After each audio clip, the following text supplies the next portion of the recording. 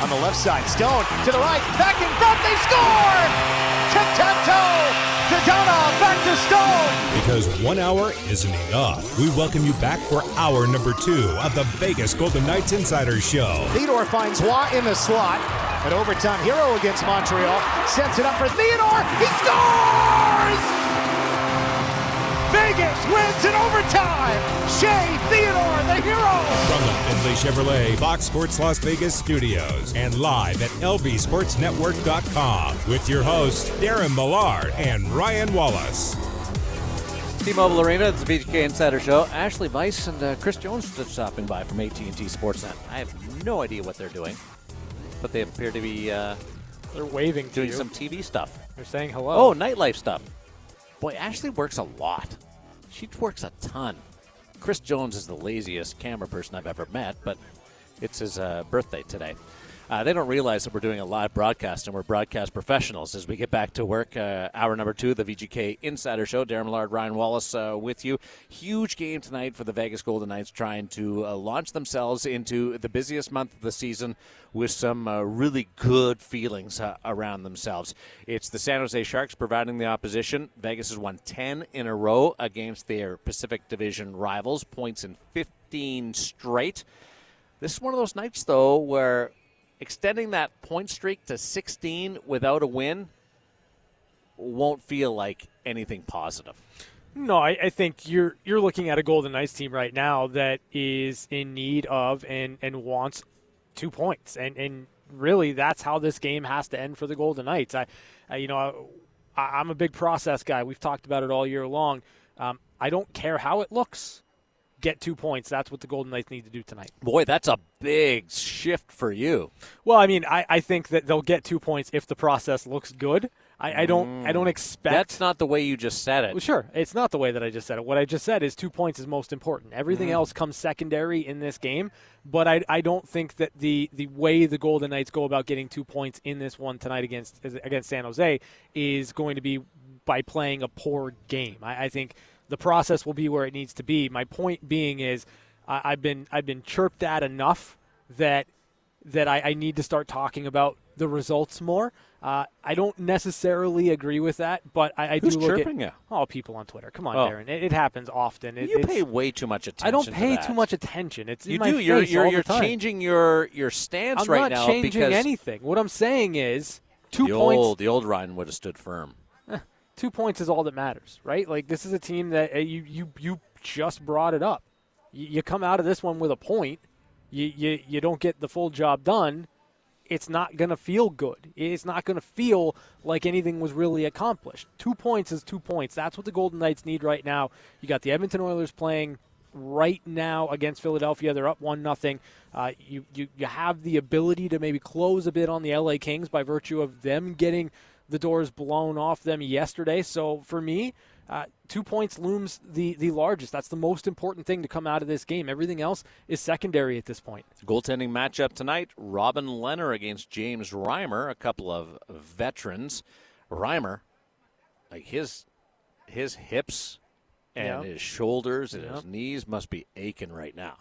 He's been the busiest guy in the league lately because Aiden Hill went down with lower body and injury, and Reimer, he's gone like the last dozen in a row, 3, 5, and 4 in those 12 games.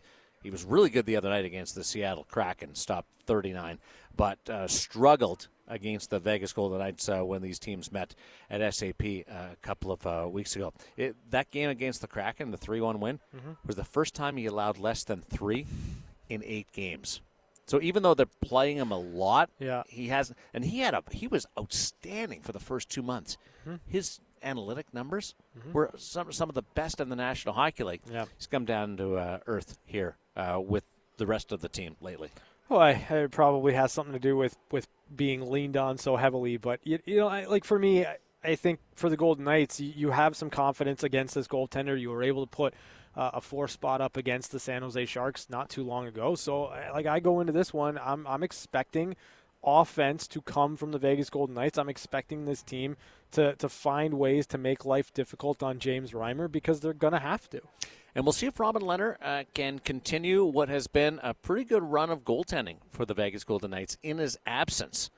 Logan Thompson with a win, and Laurent Brossoit out-goaltended his counterpart in Arizona on Friday and was really good Saturday against the Colorado Avalanche. He goes back in. Here is defenseman Ben Hutton on Robin Lehner playing. Yeah, it's great. I mean, obviously, LB and LT have been good with his absence, but he's obviously, he's a great goalie. He's the Panda back there. He's awesome. The Panda. I have a question for you. Mm-hmm. Is it Panda or the Panda? Well, I say the Panda. You do? Yeah. I think I just say Panda. But, I also don't really say Panda. Panda's going or Panda's going. I don't. I'm with Ben. I call him the Panda. Yeah, I don't use the emojis to, refer to the players. I don't use their nicknames either. I just don't go that. You never did that with any play? Like, you didn't do a flower or anything? No. He's a professional, Darren. The Blackhawks broadcasters, my buddy Edzo, he calls them the Flower. Sure. I think it's just Flower. Well, in that context, yes, I would say just Flower. So what's the difference between Panda and the Panda? It's not for me. I would say Panda. Mm-hmm. Like that's the nickname. It's not the Panda. It's I worked Panda. in a place where we weren't allowed to use nicknames for each other for a while. Really? Yeah. And what was that like? It was awkward. Yeah. Because everybody, like Mac or Kipper or Frege, we're all nicknames. Yeah. Mallard. I don't think Gosher knows my name. He certainly doesn't. He just knows. We've talked about it. He just knows the nickname. Yeah. I could never do it here. But, yeah, I actually worked in a place where they would not allow for about a 2.5-year stretch until there was a change with philosophy. By meaning there was a change with the boss. We weren't allowed to use nicknames. And it was really weird. It was like, hello, Ryan. Hi. How are you? Darren. It was way too formal for those of us. I don't call you Millard. Well, I guess I call you Millard to start the show. You call me Millard. You don't use Mallard, though. A couple times. But usually when I address you, it's Darren, and it's usually because I'm mad at you. Yeah.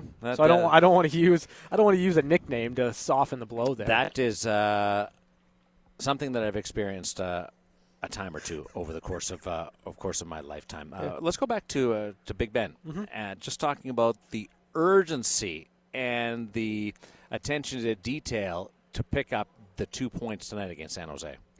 I like we just touched on. I think we've been playing pretty good hockey. Obviously, the end result is to get the win at the end of the night. So we need to find a way to do that. Whether it's getting a greasy goal here or there, or tighten up a little bit better defensively. But at the end of the day, if we're playing a good team game, I think we should be fine. And Ben Hutton has worked himself from a player that didn't have a contract at the start of the year. Yep. And is now went to training camp with the Anaheim Ducks, is now signed with Vegas, went from spot duty, filling in when they were badly in need of a body, to playing with Alex Pietrangelo. Yeah. And not just a one-off, but this is a few games in a row that he's paired with number 7. Yeah, and I think it's just a testament to what Ben Hutton's been able to do. Like, he understood the assignment, went out there and executed. He's been very good for the Golden Knights. He was good in a depth role. And then when you're trying to work Nick Hague back and you're trying to find the right configuration with your pairing, there's something about Hague and Whitecloud together. Those two guys just gel.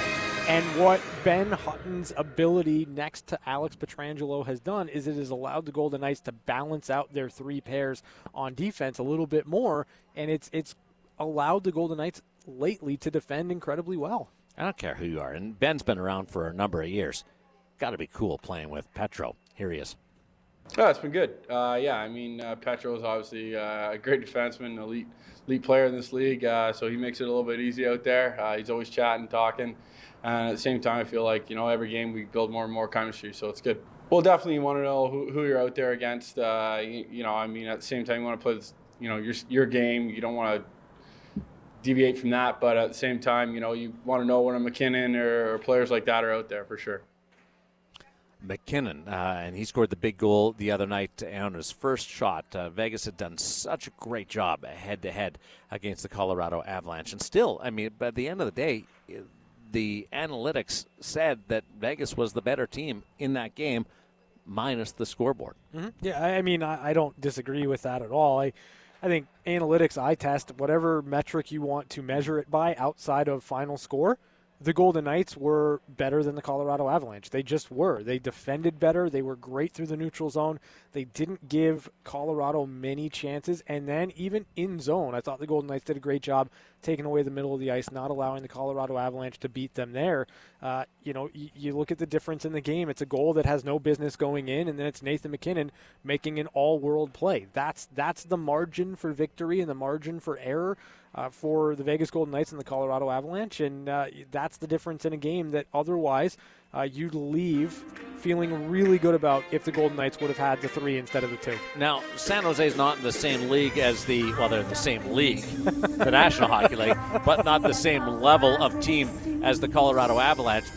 They do have a really good top line. Depth-wise, it's night and day between the clubs.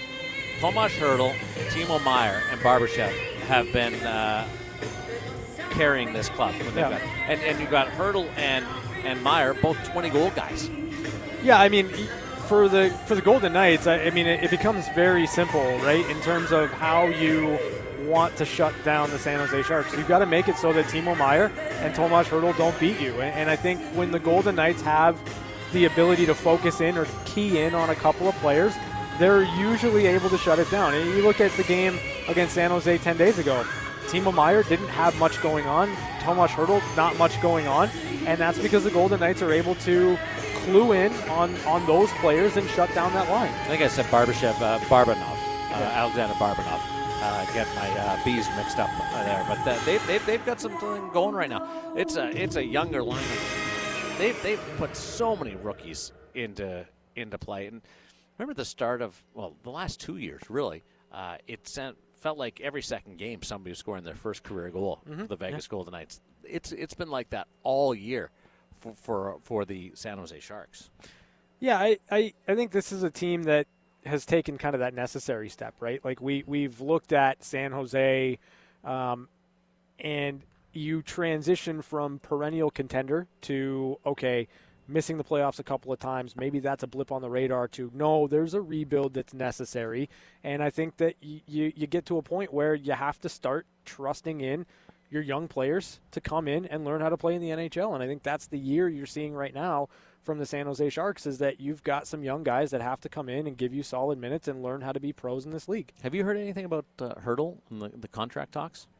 That they're perhaps moving in the right direction, or there was a positive negotiation or a positive talk in the last 24 to 48 hours, but that's the latest I've got on Hertl. You know, at the start of the year, I didn't think there was a chance he was re-signing there. I don't think there should be a chance that he re-signs there. Like, if I'm Tomas Hertl, I'm hitting the open market. Come on, like, as much as maybe you want to be a San Jose Shark, as much as you maybe like your situation, where you're living, all that stuff, you're going to find money on the open market, and you're going to get to pick a team that likely is going to be further along in what they want to do in contention than where San Jose is right now. I like him. I would just not be loyal in that situation. Yeah, he was a player that kind of had circled from a Golden Knights standpoint before the acquisition of Jack Eichel. Yeah. And even then I was wondering, how are you going to be able to fit that in? And Vegas was able to work it with Jack. Certainly the injuries have helped, but big fan of Tomas Hertl. Yeah, I love the player. He's had some massive games, obviously, against the Vegas Golden Knights, and probably not something that many fans want to talk about or acknowledge. But in terms of players that know how to produce and players that come up big in the playoffs, Tomas Hertl is a guy that fits that bill. And to me, I think it's more valuable for the Sharks to move Hertl at the deadline and get something of value for him, as opposed to hanging on to a player that by the time San Jose's threatening again, by the time they're good again, he's going to be... Well, especially with their cap situation. Trending in the wrong direction when they've already got so much money locked into Erik Karlsson and Brent Burns and Marc-Edouard Vlasic. And, be one of those fascinating things to watch because they've got so many guys locked up. Yeah. And everybody that's come up, they've locked up. and they've gone down that path. And like I say, all this understanding how much of an impact not re-signing Joe Pavelski has been for this club, right? Yeah. Like we all. Yeah, it's the one that they should have, right? Yeah, it's the one guy that they should have locked up. They didn't do it, and it has been an absolute train wreck in terms of on ice results for the San Jose Sharks. But they're missing since Joe Pavelski left in free agency. Teenage Mutant Ninja Hurdle. It's a nickname that I have for Tomas Hurdle. For Pete DeBoer, opportunity to win his 500th game in the National Hockey League. Here is the Vegas Golden Knights head coach on that subject. Yeah, we've been talking about this for too long. Hopefully, hopefully we can get over the hump here. Like I said, I think anytime you're playing an old team, especially one, your most recent team prior to coaching here, it's more special. But we've also played them a bunch of times, and that's a totally different group over there than I had. There's actually not that many guys left, that I had the opportunity to work for or with, other than at some development camps or some young guys there. But I think we just want to win a game. Whether it's 500 for me, whether it's against San Jose, an old team, we've got to play a good game like we did against Colorado, get on a win, and get things rolling in the right direction. The present situation of your club going into this game really changes the narrative around winning that 500th game. Mm-hmm. Against San Jose, you'd be thinking, stick it to them. Mm-hmm. Let's go. It's your former team. Yeah. But Pete's right. You can't even think about revenge or payback or twisting the stick in the back because you got to go out and win a game. If you'd won 4 or 5 coming in, mm-hmm. it's a drastically different conversation. Well, I mean, if you won 4 out of 5 coming in, you'd already be past 500 wins. I look at this, like, I think, and this is kind of based on the conversation that we had with Pete DeBoer about kind of those milestone moments in coaching career. Actually talked to him. When we actually talked to him, had an extended conversation, and that was last Thursday, right? Yeah, it was last Thursday. I think that he cares more about winning 2 points and getting 2 standings points because that's what the team needs than he does about it being 500, right? Like, and I genuinely believe that because right now the team needs something. Right now the team needs to find a little bit of confidence in their game. They've got to find a result, and I think that that's the most pressing issue right now in the mind of Pete DeBoer is, you know what, getting a win will be great because then we can stop talking about 500, but getting a win would be great because then we're winning games. Mm-hmm. Remember in that discussion that we had last Thursday when he joined us the night before the game against the Arizona Coyotes, we talked about reflecting on his career. Yeah. He's going to coach his 1,000th game later on this season for the Vegas Golden Knights, and that's a milestone. And we discussed, is he more easygoing, easy casual? I think I used the word casual, and that got shut down in a real hurry from Pete. But the ability to roll with things. Yeah. You listen to him when things aren't going great, and it's like his demeanor loosens up, and that's a conscious decision. Sure. Yeah.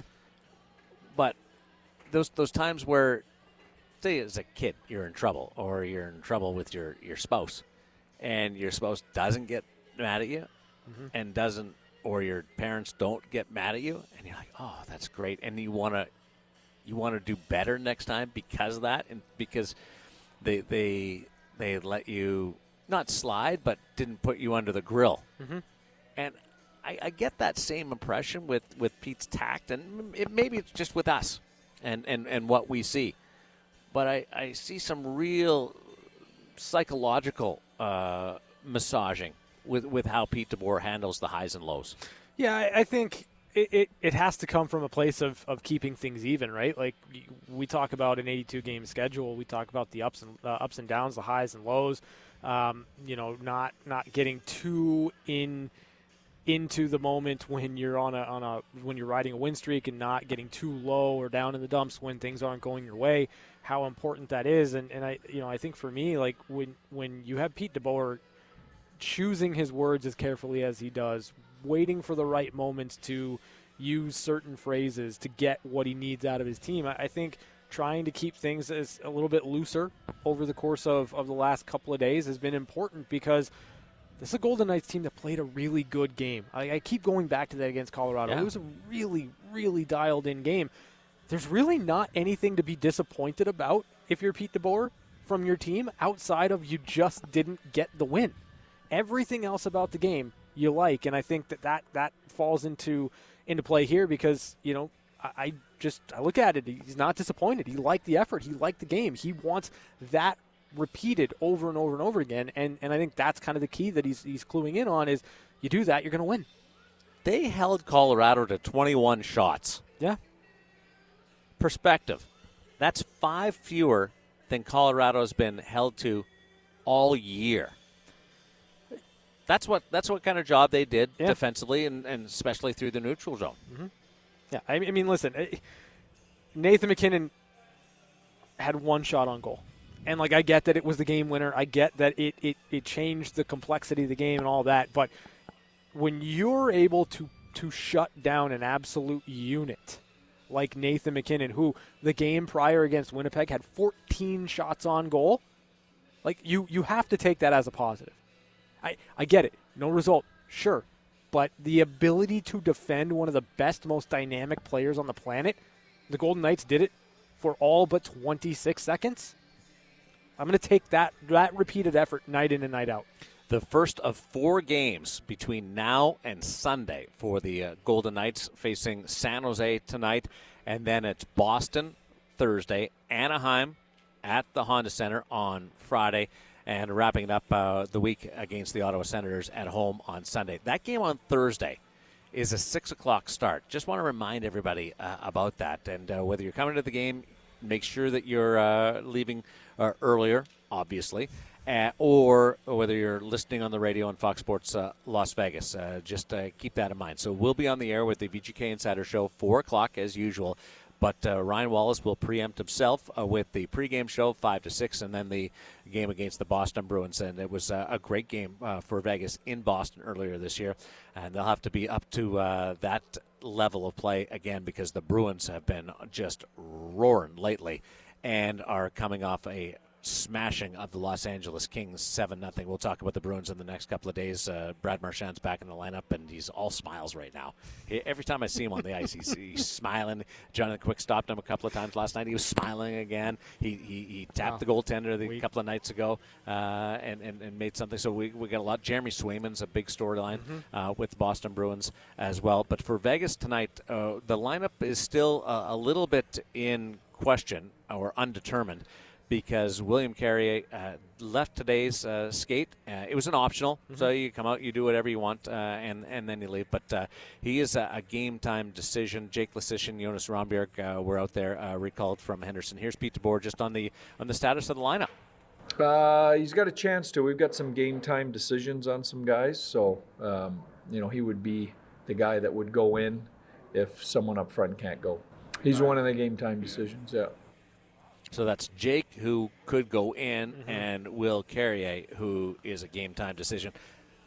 If he plays tonight, it's his 300th National Hockey League game. Yeah, and, I've kind of laid out my idea, my thought process on what I'd like to see. Oh, yeah, you wanted to get a promotion. I'd like to see Will Carrier with Jack Eichel and Chandler Stevenson just to give it a look, just to see, because I think the puck retrieval ability of Will Carrier in the offensive zone and his ability to drive net front, get plays, to get the puck to dangerous areas, could be something that could benefit that line. I say that, and now he's game time decision, so it's probably all my fault. I don't know whether it's your fault or whether if he's battling something, and who knows what it is. Yeah. Those are 2 pretty fast guys to keep up with, and whatever ailment, upper body, lower body, that's a challenge if you're not at your best to maintain that level of pace, skill, and game mind approach when you have to think and skate and get up and down the ice. Carrier, though, has shown some range this year. Yeah, and he's been around and he's sort of been slotted into that meat grinder spot in the fourth line. but more so than any other season, we've watched Pete DeBoer move him up and down the lineup. Yeah, I mean, there were stretches of time where Will Carrier was riding alongside Chandler Stevenson because you had two players that had a similar ability to get up the ice and make plays at the same time, right? And, you know, I think that this has been kind of that season for Will Carrier to demonstrate to maybe the rest of the fan base, the rest of the world, that he's more than just that fourth-line guy that's going to provide a little bit of energy and more than just a guy that you want to see throw hits. He's a guy that can also score. He's a guy that can also drive offense, and he's done a good job of that for the Golden Knights in a lot of different places this year. I still Carrier play, and if I didn't know the numbers, I'd say he's a 12 to 15 goal guy. He's certainly because he generates that many opportunities and can skate so fast. Like he certainly gets the puck to the areas you need to be a 12 to 15 goal guy, right? Like every game without fail. Will Carrier will pick up the puck in the neutral zone. He will drop the shoulder. He will turn the corner on the defenseman, and he will bring the puck down to the that front right of the side, net. To the front of the net. Doesn't always finish, but at least it gets there. And I think that's kind of the big story for me for the Golden Knights. Like, get the puck there, crash, go hard, compete there, bear down there, and you'll find some goals. You'll find some greasy ones. You'll find the ones you need in order to get that swagger back. So what do you think he can score? His career high is 8. He's got 6 right now. I mean, like, I think he could be a 10-goal guy. I do. Even, and not 10-goal guy riding alongside Jack Eichel. Like, that's going to bring the total up to me. But, yeah, on a fourth line, in this league, the way that he plays, and especially if he's playing with, say, like Brett Howden and Nolan Patrick, two guys that have more skill than I think a lot of people maybe give them credit for at this stage of their careers, I think he could be a 10-goal guy. Absolutely. Like, there's Carrier, there's Keegan Colasar in that same. I've maintained since Keegan came up that I could see him scoring 15 goals in the National Hockey League. Yeah. Now, that's been hampered by his inability to finish great looks. Yeah.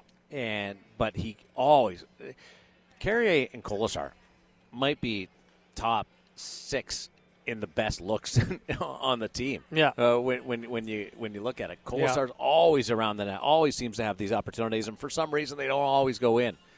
And we talked about when that bubble bursts, it's just going to open the floodgates.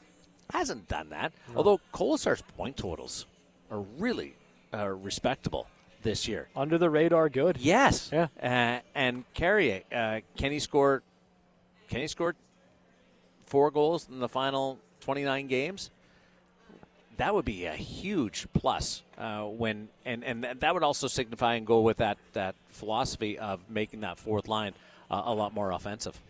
Which I think is the right play, right? Like, again, we talked about it yesterday. We'll talk about it probably until we're blue in the face. Like, the identity of this Golden Knights team on the fourth line has changed. It is changed from a pure energy, go out, bang bodies, and try to play even line to, okay, this line can still play. This line can get in on a forecheck. They can create some plays. They're skilled enough to put the puck in the back of the net, and we're going to need them to, because everything's going to get tighter. It's going to get harder to score. It's going to get harder for the Mark Stones and the Jack Eichels and the Max Pacioretty's to score. So where do you need to pick up some of that offense in the playoffs? With your third and fourth line. Farewell February. March is upon us, and it's going to be a busy month for the Vegas Golden Knights. We'll look at other storylines in and around the National Hockey League with one-timers next as we continue our show from T-Mobile Arena in Section 104 on Fox Sports Las Vegas. Maybe a 2-on-1. Pietrangelo gets it. He shoots. He scores. It's time for one-timers. One-timers. Short-handed goal. Alex Pietrangelo. Quick looks at some of the biggest stories of the day on the VGK Insiders Show. Oh, here's a big story for you. We have 2 pairs of tickets. The Boston Bruins and the Vegas Golden Knights, 6 o'clock start time on Thursday here at T-Mobile Arena. First set of tickets available right now. 702-876-1340. Be caller number, Ryan? 3. Be caller number 3 to 702-876-1340. And we'll give away another set before the end of the show today. Ooh. To the Vegas Golden Knights and the Boston Bruins.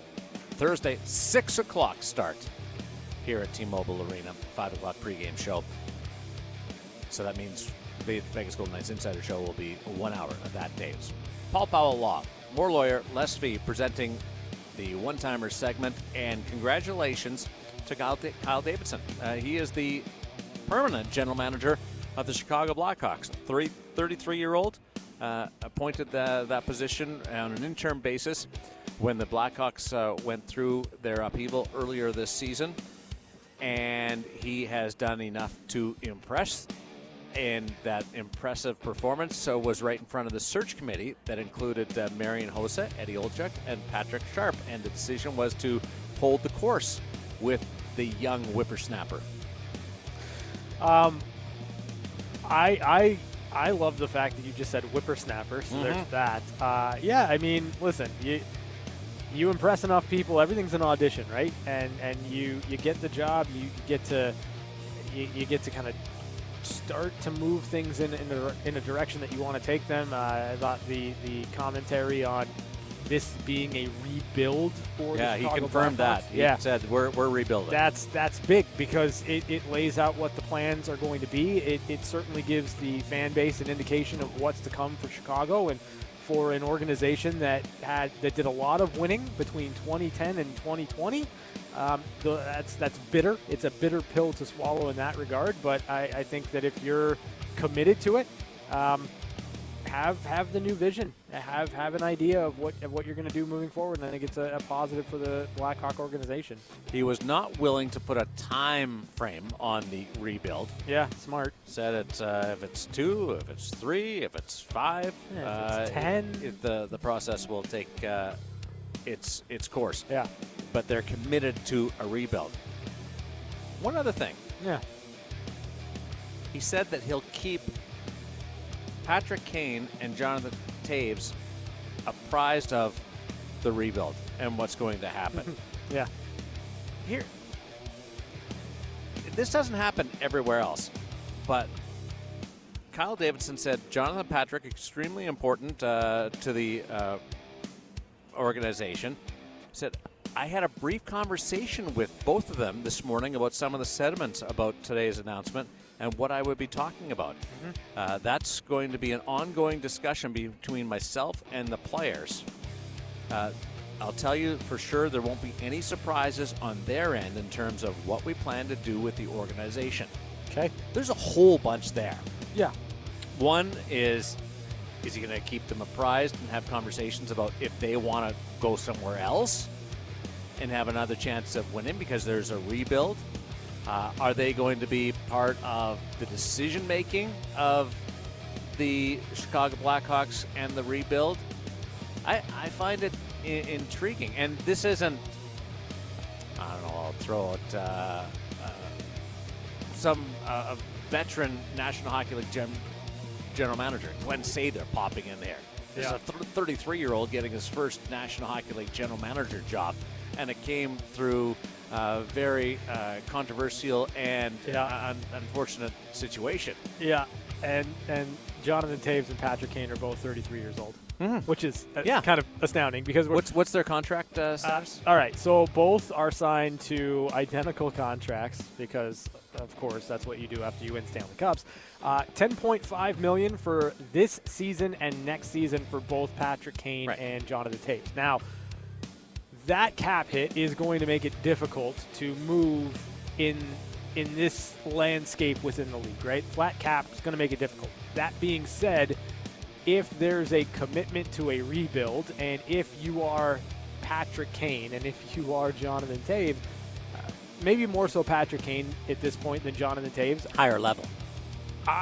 If I'm Patrick Kane, I want to go play somewhere else. I want to go win another Stanley Cup, right? Like I do, and what you can get for a player like Patrick Kane, especially with retained salary, is going to really push along what the Chicago Blackhawks are trying to do.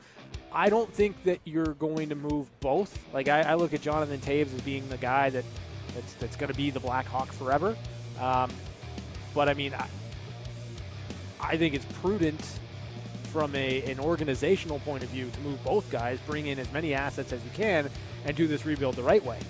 If you think there's a chance that the Chicago Blackhawks will eat salary, then I'm trading for Patrick Kane now and getting 2 runs out of him before he becomes a free agent.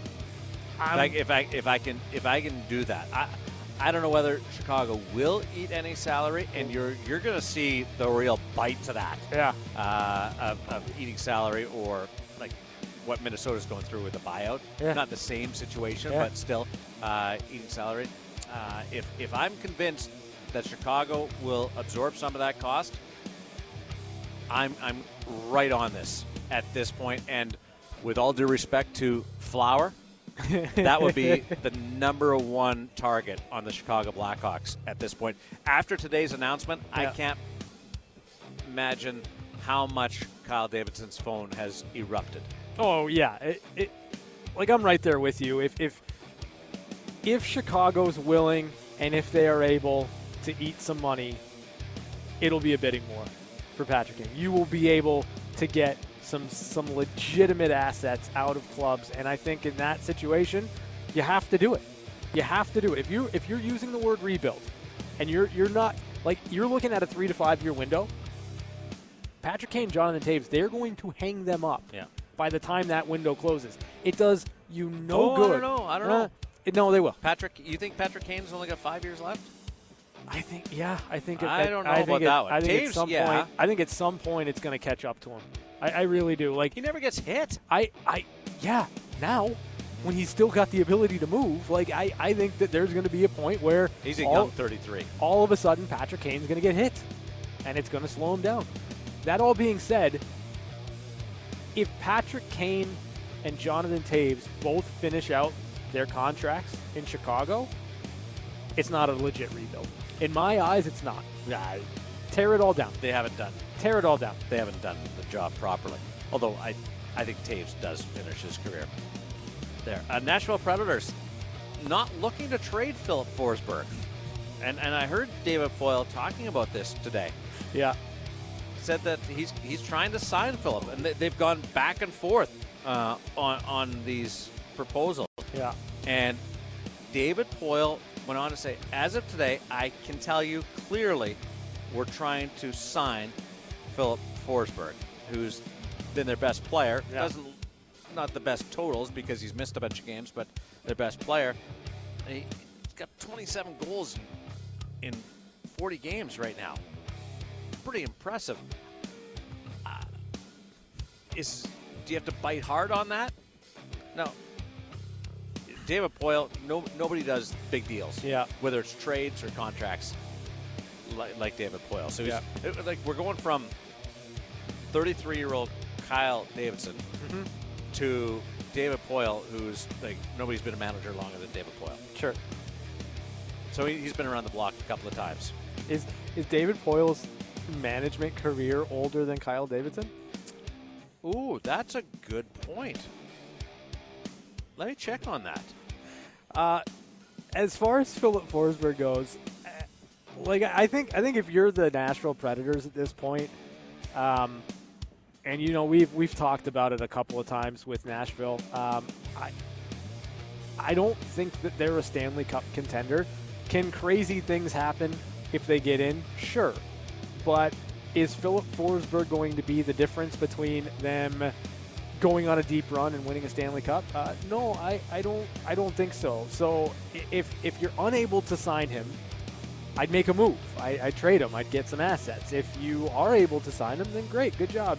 You've got your guy locked up for the next couple of seasons, whatever the case may be. But you got to commit long term to Philip Forsberg, and it's going to have to be a high number. Like you're looking at just under Roman Josi territory there for a contract, and that's something that David Poile has to determine if he wants to do. Confirmed. David Poile's been a manager for more years than Kyle Davidson's been alive.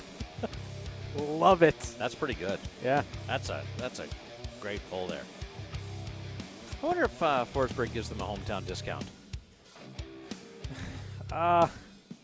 What's a hometown discount? $1 million a year? Like maybe 1 to 1.5, maybe. depends on how much you like. He's made himself a lot of money this year.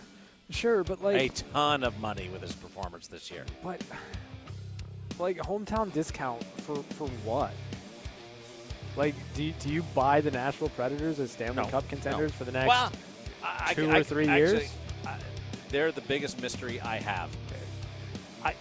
I don't think that they're a cup contender. I think they're a playoff team. Like, I think they'll get in. Crazy things can happen, but like I don't look at Nashville and I say, ooh, they're coming out of their division. Not when Colorado exists. Speaking of which, Jack Johnson's going to play his 1,000th game when the Avalanche visit the New York Islanders. That's surprising in that I didn't think it would like the longevity for Jack Johnson. I didn't think would be there, but you know, he went to the Pittsburgh Penguins and found kind of a new lease on his career, and good on him for getting to 1,000. Yeah, pretty impressive. He grinded out 1,000 games. Yep. Good stuff. Well, those are your one-timers for this Tuesday, March the on Fox Sports Las Vegas. One-timers brought to you by Paul Powell Law. More lawyer, less fee. Catching up with Chapman's next. When the guy wouldn't stop talking, we had no choice but to give him his own segment. It's time for Catching Up with Chapman. Christopher. Hi, Darren. Ryan. How are you guys? Anyway, What? So That wasn't awkward at all. So I Hold on, stop. I'm cutting into your time. What? Yeah, I'm cutting into your time. No, it doesn't work like that. Yeah, no, it does. Stop doing that. Doing what? Just you spend all this time wanting your own segment. Get to it. No, Don't talk to us. I Just have go. to be nice. Darren says, "Oh, Christopher," so I have to say Just hi, launch Darren. into it, buddy. So I was There's no back and forth here. It's your segment. I was thinking about it on my way to practice this morning, but I have not been in T-Mobile Arena since the All-Star game because I had obligations here at the station, so I missed a couple home games, and then I was out of town for a week. It's So not like it's been 2.5 years. No, but believe it or not, 1 year ago today, I say that because 1 year ago today was the first game that they allowed fans back in T-Mobile Arena. There were only 2,600 fans in attendance, but it was 1 year ago today that happened. Who'd they play? I believe it was the Minnesota Wild. You're right. Ding, ding, ding, ding. That's And a sound effect. that was that was my first opportunity to see Kirill Kaprizov. Oh, I got that. That was good. I don't have a ding ding ding. No, you got like Ovechkin, you got like 7 Ovechkin drops. Of course you don't I have a ding, ding, ding. Yeah. Every time Jared is in there doing your job, he's like, what is all this stuff in the computer? Took us a while to find the pepper thing, man. And none of it's labeled. It is labeled. Jared, it's not my fault if Jared can't read the labels. It's Chapman? Yes. The pepper thing should just be labeled pepper. Well, It should- but no, it should be. What is it labeled as? It's The people want the pepper. No. No, It's the just the people want. No, it says the people want the pep. Okay, the people want the pep. Yeah, pepperoni pizza. It could be a That- million that- different that's- things. No, Chapman's one of those people that structures their job so nobody else could possibly do it. So Chapman's goal is to make himself extra valuable because No, people go in there it's and they really can't figure anything out. It's really not that hard. I mean, like here's one. So what's wrong with that? I have it labeled to celebrate. That's easy. We've had it all along. I have offended by it. Paul Maurice, not hard. I'm offended by it. Max Pacioretty, annexation of Puerto Rico. Not exactly how we drew it up, but I won't give away our the annexation of Puerto Rico there. See, it's all labeled well. It's amazing how quickly you get derailed. I've got a Gloria. That's on Jared. That's not on Chapman. What's that labeled? Gloria. I just like asking questions that I already know It's the actually answer Lisa to. Brannigan. That's how he labeled it. I don't know. That's who sings that. Laura. You guys are too old. That's a good point. That's all. You guys are way too old. We'll talk to you later.